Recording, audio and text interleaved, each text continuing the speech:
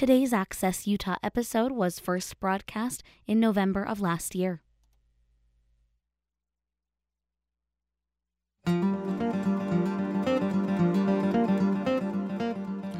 Welcome to Access Utah. I'm Tom Williams. My guest for the hour is Thi Bui. She was born in Vietnam 3 months before the end of the Vietnam War and came to the United States in 1978. Her debut graphic memoir, The Best We Could Do, which is a beautifully illustrated, emotional story about the search for a better future and longing for the past. And throughout the website here at the beginning, Thi Bui, THIBUI.com. Thi Bui, it's a pleasure to welcome you to Access Utah. Thank you. Good morning. Good morning to you.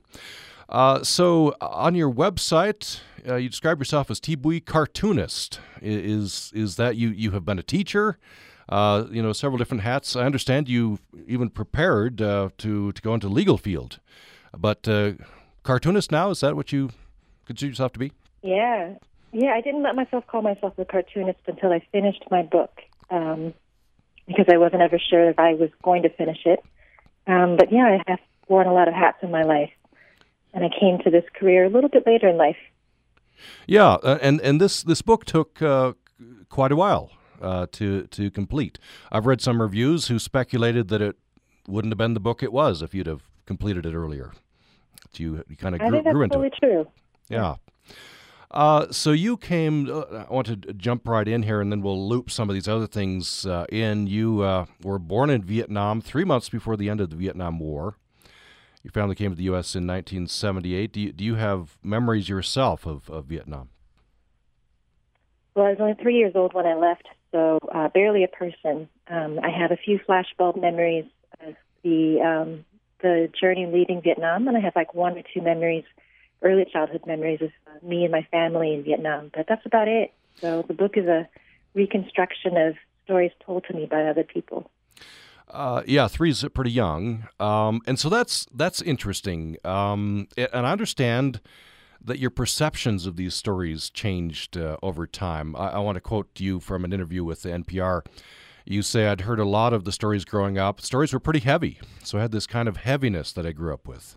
I want to make sense of the stories. Was that the main impulse? You want to make sense of those stories? Yeah, the book is not a memoir in the sense of sitting down and telling about this extraordinary life. It's just an ordinary life that many people shared, but the book was a vehicle for me to ask my parents questions and to figure out my own origin story, which is, I think, something a lot of us have. Like, we want to know where we came from. And for me, it just happened to include this history of Vietnam and this war that is the reason why I'm here in the U.S. Now, this experience, we've seen it over and over again, and it's been portrayed in some great art. By the way, your book is getting great reviews. But there is a heaviness to it, a lot of obstacles and a lot of complications. One reviewer said it's like, reading the book is like a chess match. You're putting a lot of pieces together. Yeah, that definitely was part of the reason why it took so long. There were a lot of things going on, and I go back not just to the history of the Vietnam War, but the wars before that too, because they were all part of the reasons why my family had to be displaced. So it took a while to filter through all of the information to get down to like a narrative that would fit into a book that's mostly pictures. Let me ask you about that. A book that's mostly pictures, a graphic book. Mm-hmm. Why that choice? Probably that's I think in pictures and words. I think if I had known more about film, I might have tried to make a film. But as a cartoonist, you get to make all the choices just by yourself and not worry about money. It's actually very cheap to make a comic book. You just need time and the ability to draw. And then the other thing was I was contending with a lot of Vietnam War movies that have come out in the years that I've been alive. And I've watched almost all of them. And almost every time I was very disappointed and sometimes really offended by the depictions of Vietnamese people in the story of the Vietnam War. And so I was I guess it started out as a revenge project against all of those movies, actually. That's interesting to hear. Do you have an example or two from those movies that you thought were too simplified, too didn't paint a true picture?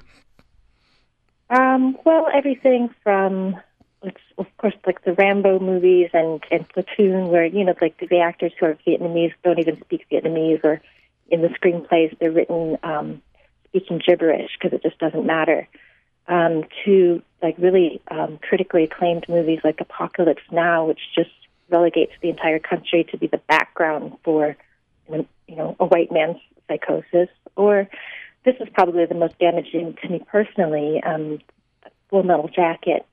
I love Stanley Kubrick's movies, but Full Metal Jacket created this archetype of the South Vietnamese prostitute who speaks in this horrible, horrible accent and says, "Me so horny, me love you long time," which is like a line that has lasted all of these years and been behind so many racist and sexist jokes thrown at me. And that these images can be very powerful. They last, and they're very powerful, so I had to replace them with images of my own making. Yeah. Do you think it's my view that there have been kind of a series of books that have portrayed this experience in a more realistic light. I'm thinking of The Sympathizer, for example. Right. Yeah, The Sympathizer was amazing. I listened to the audiobook while I was drawing the last pages of The Best We Could Do, and it was so satisfying,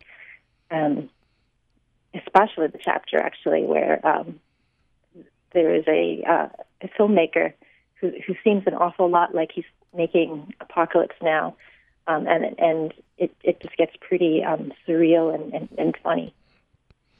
This is Viet Thanh Nguyen. Am I pronouncing that correctly? Yes, Viet Thanh Nguyen. Now, you actually have a connection. You and your son, and he and his child have done a book together. Yes, it's actually coming out in a week or two. It's called Chicken of the Sea, and it's a book that Viet and I did not expect to be working on, that it was the brainchild of his son, who was 5 years old at the time. And it's about chickens who become pirates. They got interest from an editor at McSweeney's, and then they were looking for an illustrator, and they asked me. But I was working on, another graphic novel for adults. But I said, this seems an awful lot like my son's sensibility. My son's 13. So he did a couple of sketches, and then it all came together because they really matched. So my son drew the book, and I colored and lettered it. Yeah, that seems like a great project. So that's coming out soon. Yeah. So I want to ask you, before we get into drawing stories from your parents and creating this book, what was your experience? Growing up. You're in America. I don't know what the expectations of your parents were, that you're going to be a good American, or were they concerned that you carry on your culture? What were your parents' expectations of how their children would grow up in America? They wanted us to be safe, first of all, and have a chance to go to school and be whoever we wanted to be. So survival, and then the ability to thrive later on through education was a big deal for them, because they were both teachers. And that was something that they didn't see in our future in Vietnam. Other than that, I guess they just wanted to keep me safe. It was like the late 70s, early 80s when we arrived in the U.S. They watched movies like Fast Times at Ridgemont High and were terrified of the U.S. And what it might do to their daughters. So they were kind of strict, and they made us, they kept a pretty close watch over us. And so in that sense, I guess they were a bit traditional, but my parents are kind of strange people, not your prototypical Vietnamese parents. Not prototypical in what way? Well, for example, they let me study art, which is pretty unusual for, the child of refugee parents. because art doesn't pay usually, and it's a pretty risky thing to go into. But, like many immigrant children, I double majored. So I did have the backup plan of going to law school. That is at least the stereotype. I don't know if that's true, that there's pressure on the kids. You're going to be doctors and lawyers. You're going to, you're going to be successful. Yeah, I mean, of course, not everybody follows that model minority path, right? But I think a lot of parents try. And then there's the fact that my parents come from like a middle-class educated background, too, so the expectations are different. I have a lot of friends who came over at the same time from the same places, but from a more rural or working-class background, and their lives were very different. And before we get to your parents, what are some of your, I guess, biggest memories? And I'm specifically thinking of, was it a kind of the prototypical, stereotypical childhood? I imagine you encountered problems that immigrant children do encounter. Well, the first thing is the price of housing. So we lived in an apartment building, a family of 6 in a 2-bedroom apartment. So, close quarters. Parents worked a lot.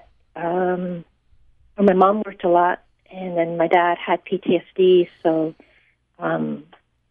his form of child rearing was not always perfect. My sisters were on their own a lot.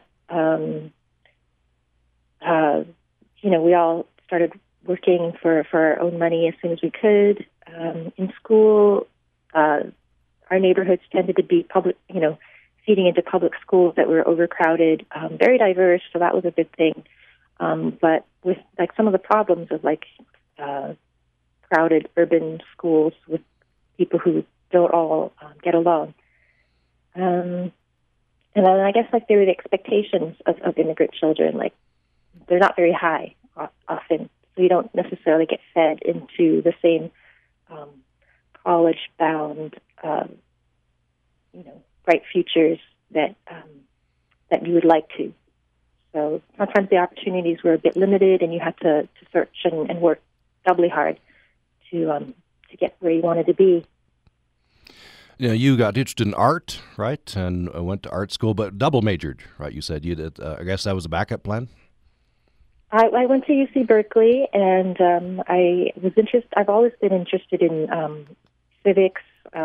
Always been somewhat of an activist since I was little, but I also loved art. So I studied both of those things. I was in political science and art for a while until I switched to legal studies and art. And you were involved in creating a new school for an art school for immigrants.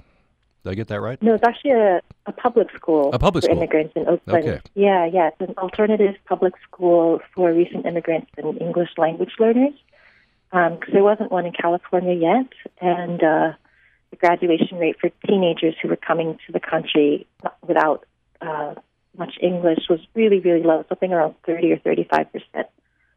So there was a need, and I joined a team of teachers and a principal who opened up this little school. I think it's 12 years ago now. So what was the need that you saw? I guess the language is one need, and the benefits of having a school that's all immigrants. Exactly. I had been a high school teacher in New York before, and I had a few students who were English learners. But when you're teaching a class of 35 other students, those students often are the last thing you think about, and you just sort of make do with putting them next to somebody who might speak their language. But it makes a huge difference if you cater your entire curriculum and your teaching methods to the needs of people who don't understand you when you speak in English. And the fact is that in America we have immigrants from lots of different countries who speak lots of different languages, and so it's really tricky to teach to that. But there is a method, and the school was started by a network that has existed in New York for over 30 years now. So they opened up this school in California, where there wasn't one yet. I understand as you'd have kids do graphic novels or comic books, tell their stories in this form. Yeah, so this was part of the 10-plus years that I was working on the book just whenever I could. I was teaching public school full-time and raising my son, who was very little. So I had very, very little time to be working on my book, and the artist in me yearned to do it so much that I made my students do the project, which was tell their immigration story in the form of a comic. And it was quite unfair because I took over 10 years to do mine, but I only gave them a semester to do theirs. But they did a great job. And I learned so much about, the world as it is now, and refugees and immigrants and migrants from all over the world and their circumstances now. So it actually created this bond between me and more recent waves of refugees and migrants. Were there stories similar to your story? So similar. And I learned that the designation of refugee is a quite arbitrary and political one, because there were kids who came from Central America who were fleeing, in some ways more danger than my family was, but they didn't get that designation of refugee that would have made their lives a little bit easier. Let's take a break. When we come back, we have more with Thi Bui. She is a cartoonist. That's, in fact, on our website, thibui.com. Thi Bui, cartoonist. Her book, The Best We Could Do, is a story of her family and their refugee experience. And it's much more. It's a story of family, a story of fathers and daughters, mothers and daughters. And it's getting rave reviews. It's been selected as the Common Literature book for many universities. We'll have more following this break. Hi, this is Harley Barnes, a student reporter for Utah Public Radio. You hear me with updates during our daily Utah Public Radio newscasts. Timely and accurate information is critical, as is your support for Utah Public Radio. Take a moment now to donate to UPR. Begin by giving what you would typically spend to fuel your commute or spend on your daily coffee run. Your financial support makes it possible for us to continue coverage of COVID-19 rates in Utah, the changing economic trends, and response to rural Utah needs. Together, we can keep the information and the important conversations happening. We can't do it without you. Donate online at upr.org or through our UPR app. Today's Access Utah episode was first broadcast in November of last year.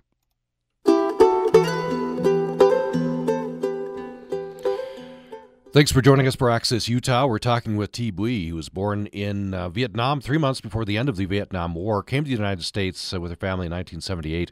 Her debut graphic memoir, The Best We Could Do, has been selected by several universities as their Common Literature book. It's a National Book Critics Circle finalist in autobiography, an Eisner Award finalist in reality-based comics, made Bill Gates' top 5 favorite books of 2017.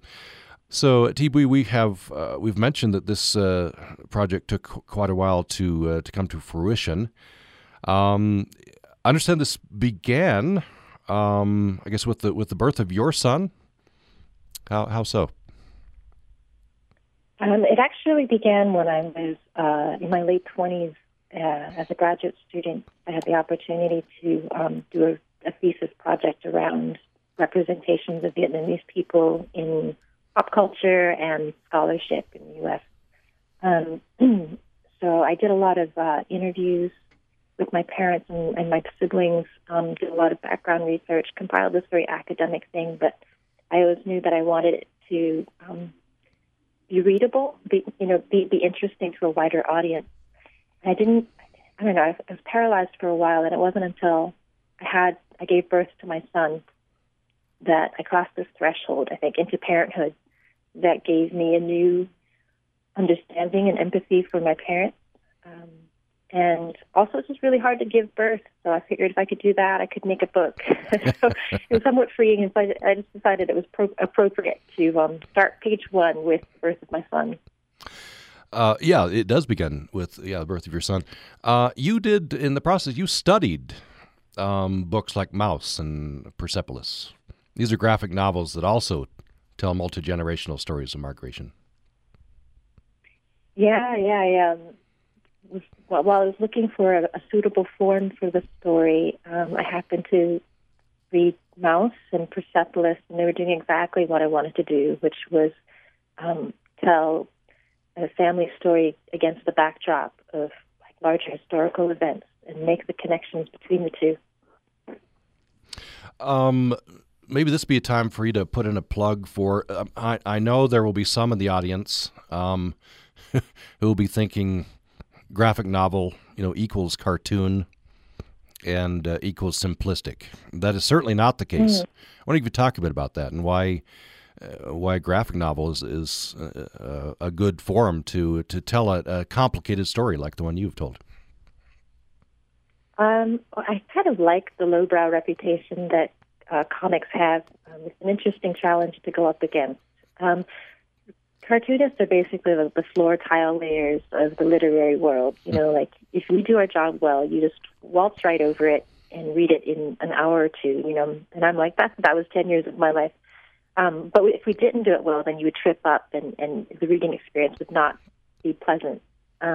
So that's always funny. I have to tell people, read it again, and you'll see more things the second time around. I just think that we're all storytellers at heart. All writers, all cartoonists, we're storytellers. Filmmakers are storytellers. Even songwriters are storytellers. And readers are also multisensory. So there's a tradition that we have of like books just being in words and looking a certain way. But this is a relatively new form that you might associate with just superheroes, but I like to remind people that's a genre of comics, and there are many genres in the medium of comics. So mine happens to be a nonfiction book that Trojan horses in a lot of history and issues about immigration, displacement, intergenerational trauma, and a lot of other things that you wouldn't necessarily find in a superhero comic. So it's evident from the book you really got your parents to open up. How did you do that? I think a lot of the credit has to go to them for being willing to talk in the first place. That was my green light for working on the book. I think it would have been really, really difficult if I had two parents who didn't want to talk at all. My father really loves to talk about things, but those kind of stories can be really overwhelming and messy if you just talk about them casually. And so it was the formal process of like interviewing him and making sure that I got the timeline right that made me like go back and question him again and again and again about the same things. And that was actually hard because I was, interrogating him about really painful memories. But because it was in the service of a thing that we were going to give to other people, I think he and my mother both decided that it was worth it. And my mother was uncomfortable at first with some of the things I was sharing with other people. But I think that she also felt like this was a story that hadn't been told enough or very well. So she wanted to also contribute in that way. You mentioned your PTSD in connection with your dad, and you say he's a very nervous person. Based on his experiences, I'm going to quote you here. You write, "How much of me is my own? How much is stamped into my blood and bone, predestined? Being my father's child, I too was a product of war." Yeah. And for my father, it wasn't just the war in the 60s, but the Japanese occupation in the 40s and the famine that killed people around him, the French fighting the Viet Minh in the north, all of that shaped him from a very, very young age and broke up his family and displaced him not once but twice. So he carries a lot of baggage, and he's never seen a psychiatrist or therapist. So we use art, I guess, art and storytelling to try to make sense of that jumbled mess of a life experience and the effect that it has had on his relationships with other people, especially his family. Tell me about your mother. I understand she came up from a more of an upper class background. Yeah, she was luckier in that she grew up not around so much fighting and with a lot of means and the ability to live a happier life. But she's so strong, and I think a lot of that has to do with, her own personal integrity, but also the fact that she wasn't broken by life like my father was, made her able to be the strong one when it came time to flee the country and take care of the family in the new country. What do you think accounts for that difference? You never know, I guess, until you go through those kinds of, and hopefully, Exactly. hopefully we won't. Most of us won't have to go through those experiences. What accounts for that? The different sort of reactions from your parents. I don't know. I do think that part of it is like, if you're so broken, it's hard for you to maintain when you're stressed again by new circumstances. And if you've had like a more solid foundation as a child, as a young person, it leaves you enough capacity to deal with stresses later on. So you never know. Some of it is just your own personality. I would like to think that those of us who are lucky enough to not be tested in that way by life could still imagine ourselves in the shoes of people who are, and think about how we're all quite different. And so maybe that'll help us be less judgmental of people who maybe don't do as well as others. What are the top one or two stories that stand out to you from the book? While you're thinking about that, one of them that at least you've talked about is your father had an encounter with, and I can't remember his name, the famous general who was made famous in the photograph, the famous Saigon execution. Yeah. Your father ran up against him. It wasn't fatal. Right. So Saigon was basically a police state during the war, and so during the Third Offensive, the military police were checking up on a lot of neighborhoods in the city to look for the people who were behind the attacks on the city. And so my parents were living in a neighborhood, a not very nice neighborhood in Saigon called Bangkok, which translates to the chessboard. And my parents remember having their doors knocked on and getting called out a couple of times during that night or that week, I think. My father was picked on for looking like a hippie, and the general told one of his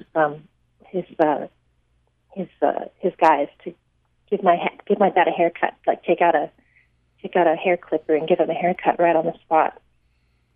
But my dad managed to talk the guy out of it, saying that he was a teacher and how would he look if he walked in the next day with a shaved head. Which is, kind of has some comic elements, but there's an undercurrent of danger running all through life through this period, right? You never know what's going to happen. Right. I can't imagine, having my door knocked on and having the police have that kind of authority over me.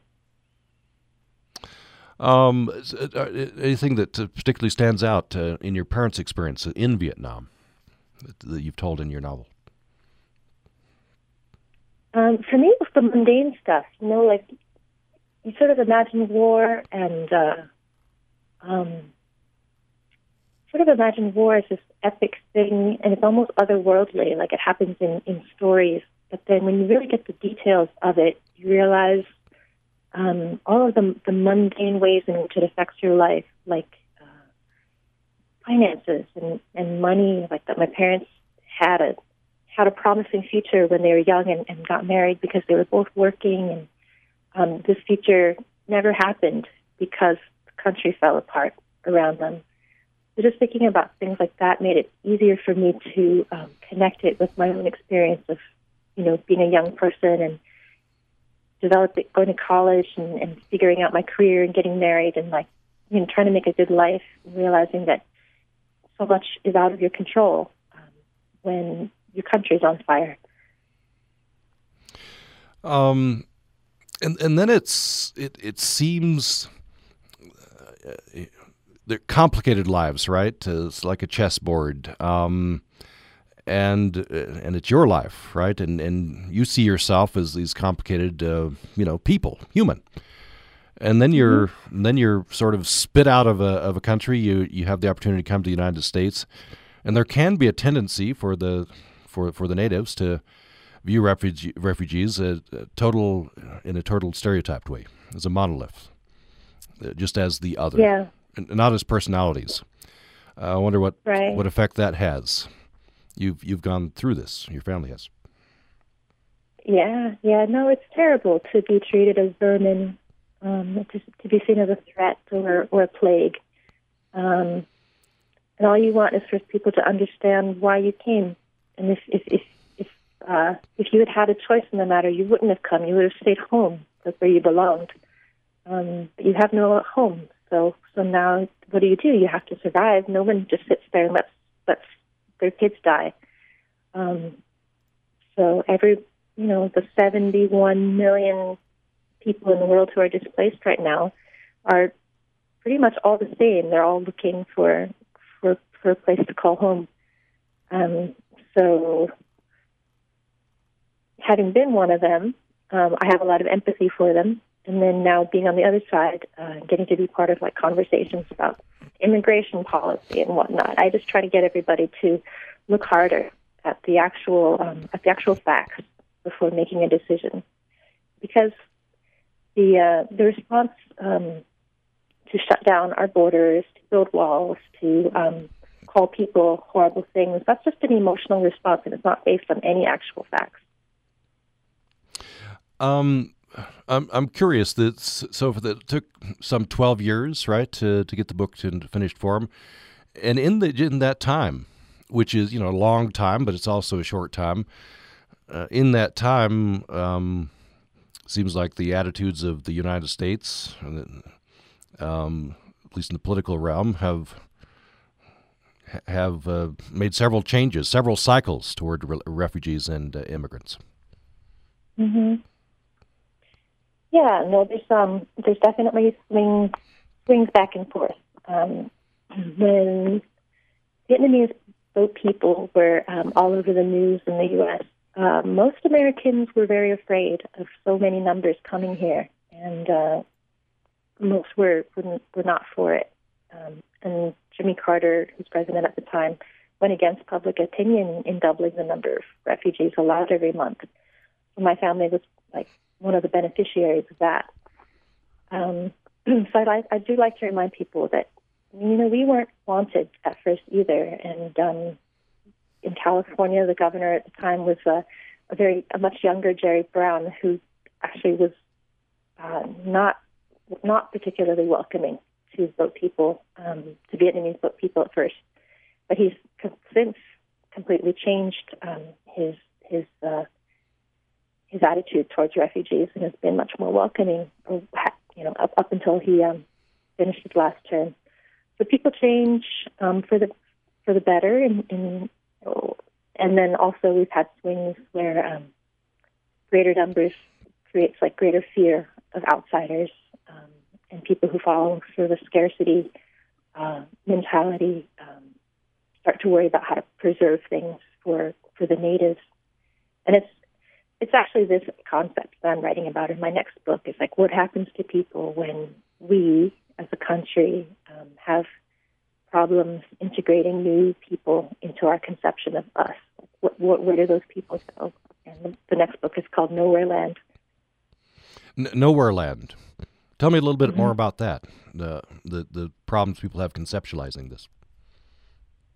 Well, it comes from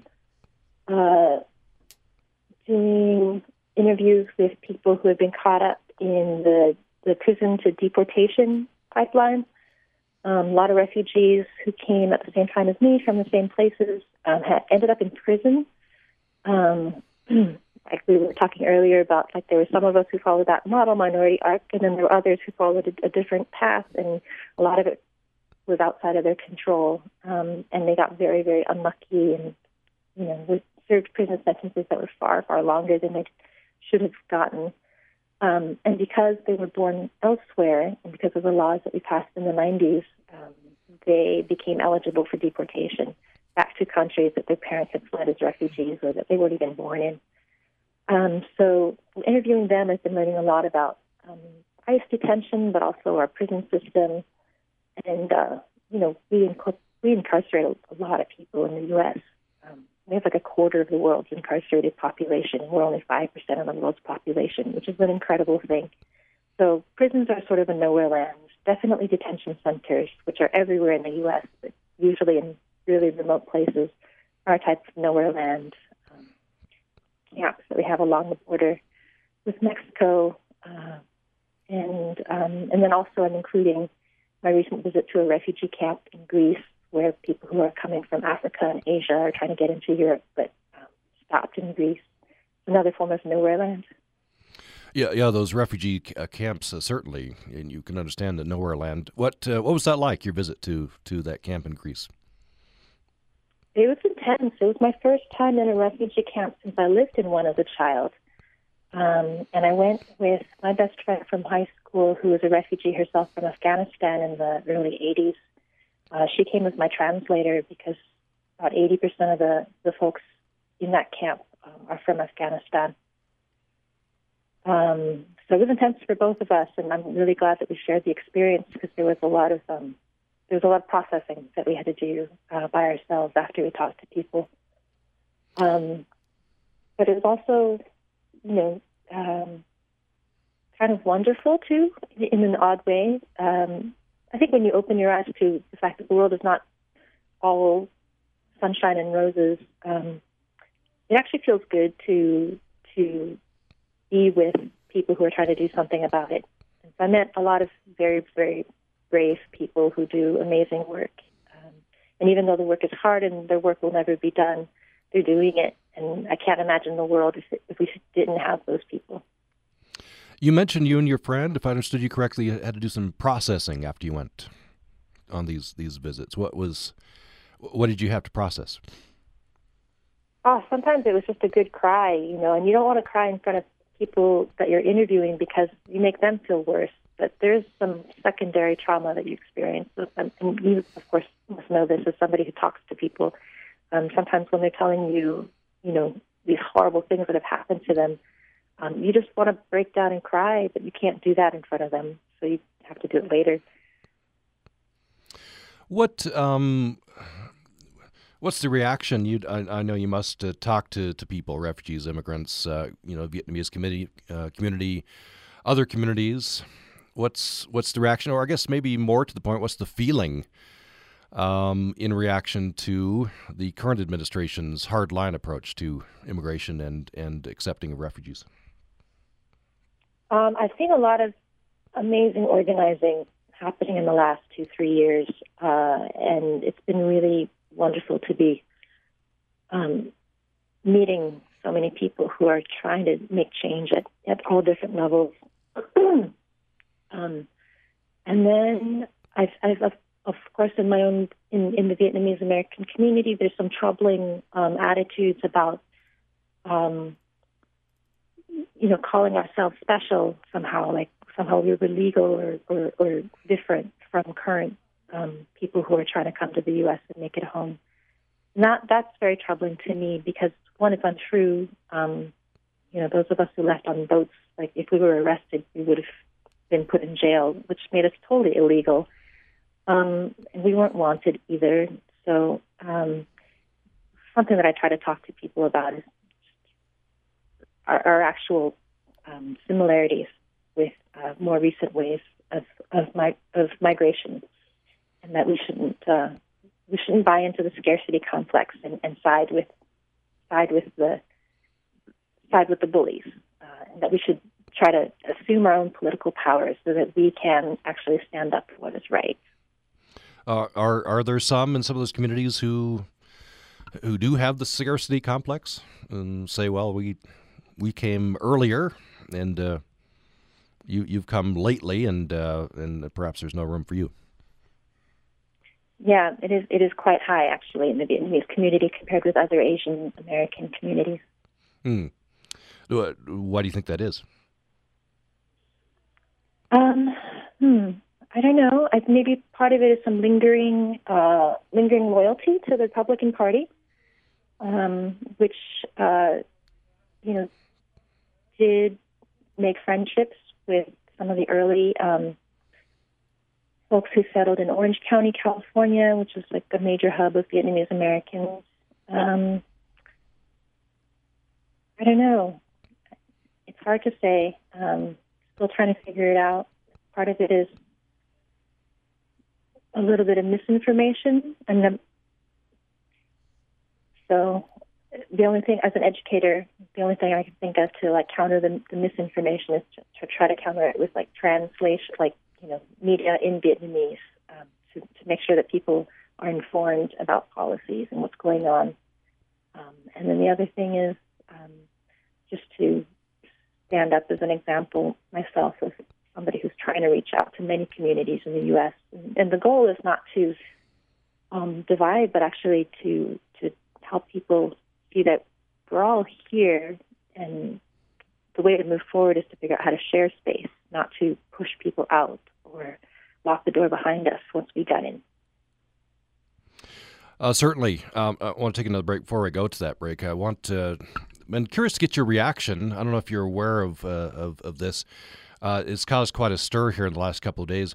Utah Governor Gary Herbert has written a letter to President Donald Trump asking that more refugees be allowed to settle in Utah. Of course, the Trump administration has been, shrinking those numbers nationwide. And he says, refugees are good citizens, and we have a good history in Utah of accepting them, assimilating them.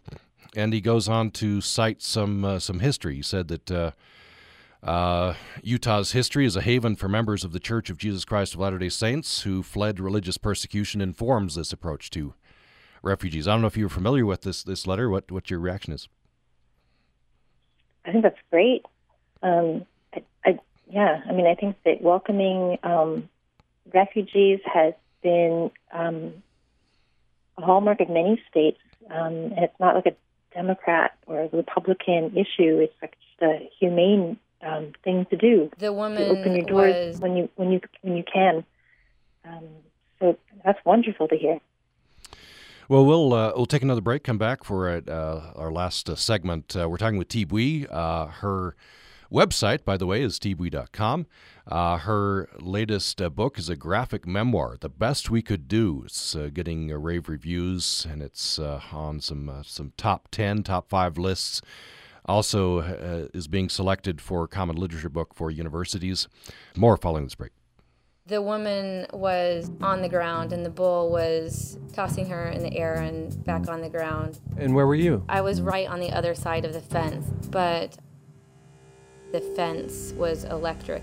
Why is it that certain people will risk their lives for a stranger, I went ahead and just climbed through the fence, while others won't? My neighbors would not help me. That question this week on Radiolab.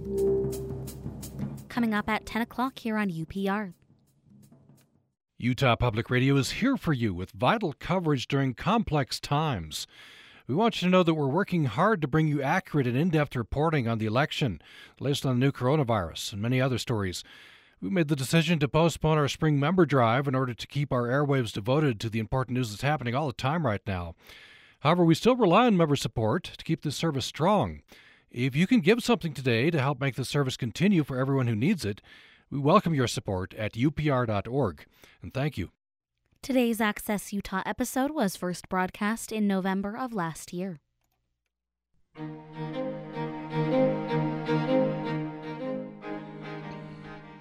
Thanks for listening to Access Utah. I'm Tom Williams. We reached our brief last segment with Thi Bui.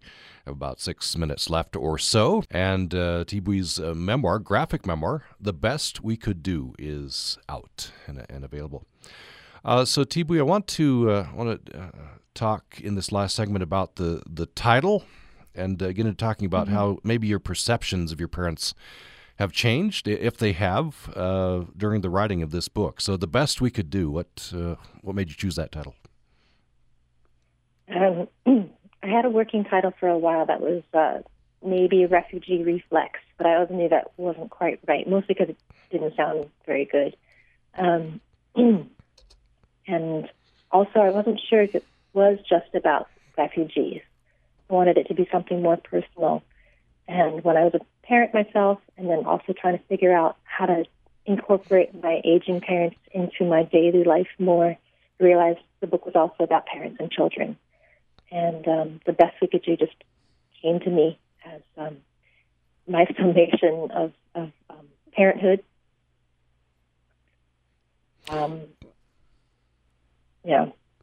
Realizing that they had just done that. Yeah, yeah. By the way, what do your parents think of the book? I think they like it. My mother tells her friends to buy it. My father is very supportive. I think he really enjoyed being a collaborator in the creation of the book. But they're very shy, so they don't shower me with praise or anything. We're not that kind of family. Well, imagine you can read between the lines. Your mother telling people to buy it. I guess that's a positive review. Exactly. Yeah. Yes. I have to hear from other people that she's proud of me. Yeah, which is not atypical, right? You write about intentional lessons and unintentional lessons that one learns being an immigrant to a new country. What are you talking about there? Well, there are the things that your parents tell you to do, like clean up after yourself or study hard for school. But then there are things that they teach you through their actions that maybe they weren't even thinking about. And there are, of course, good lessons, like I learned from my parents, that you can build a life from nothing. You can start over. So as long as you're still alive, like you've still got hope. And so I feel like I learned a lot of agency through those unintentional lessons from my parents, who were just such survivors.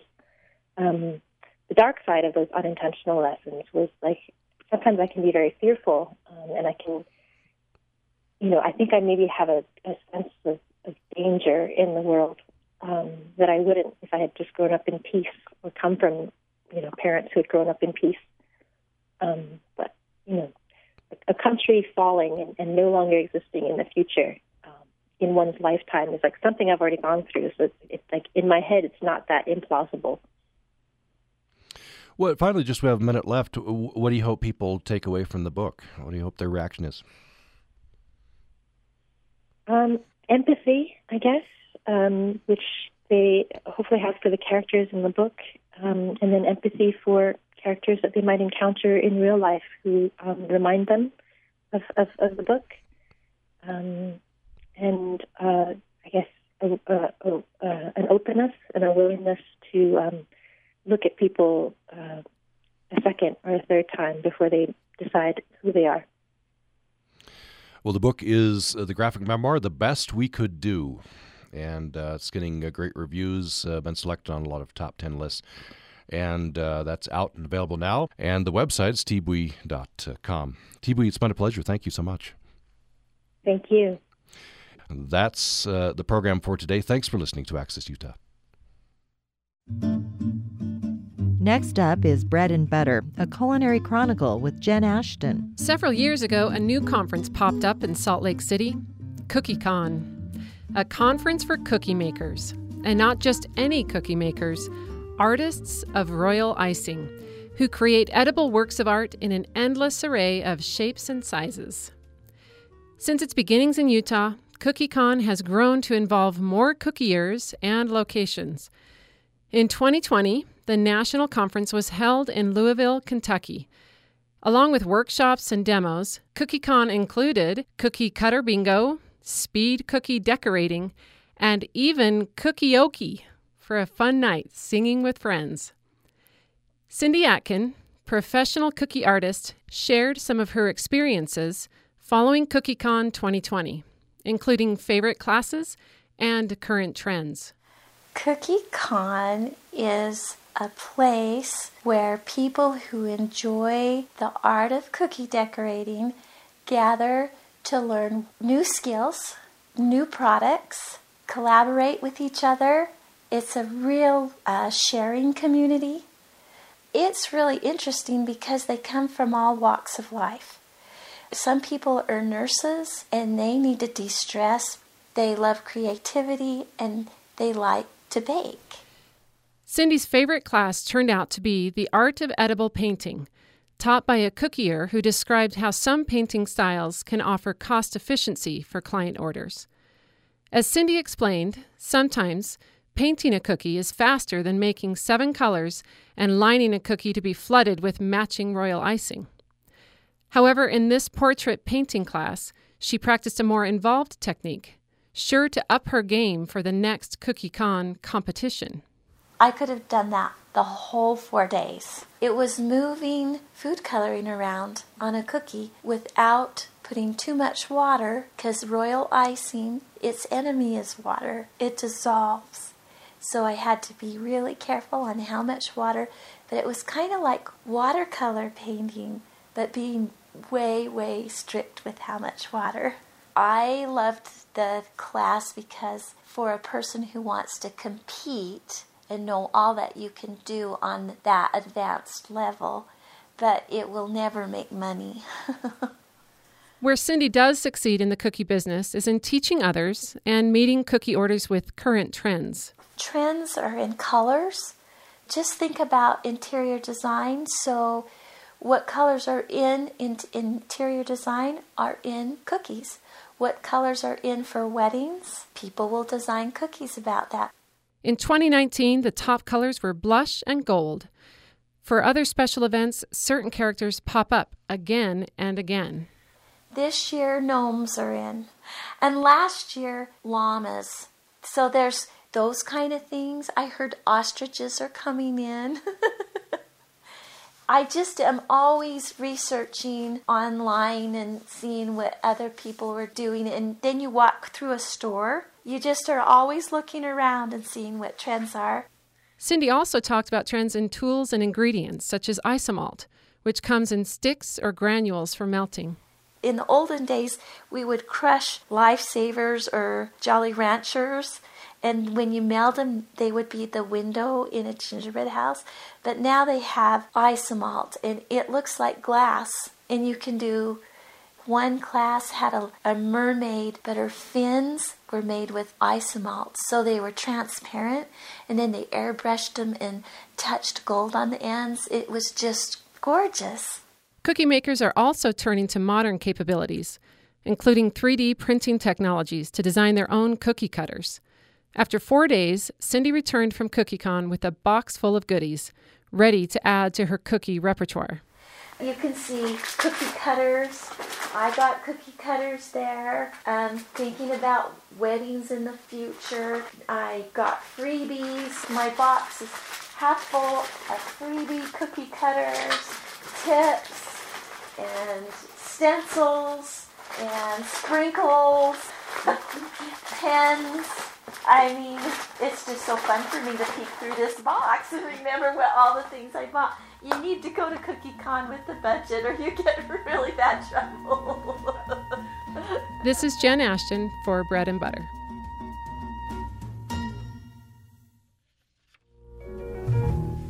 Programming on Utah Public Radio is made possible in part by our members and Silicon Slopes Magazine, focused on Utah tech and startup industries, supporting good causes that affect us all.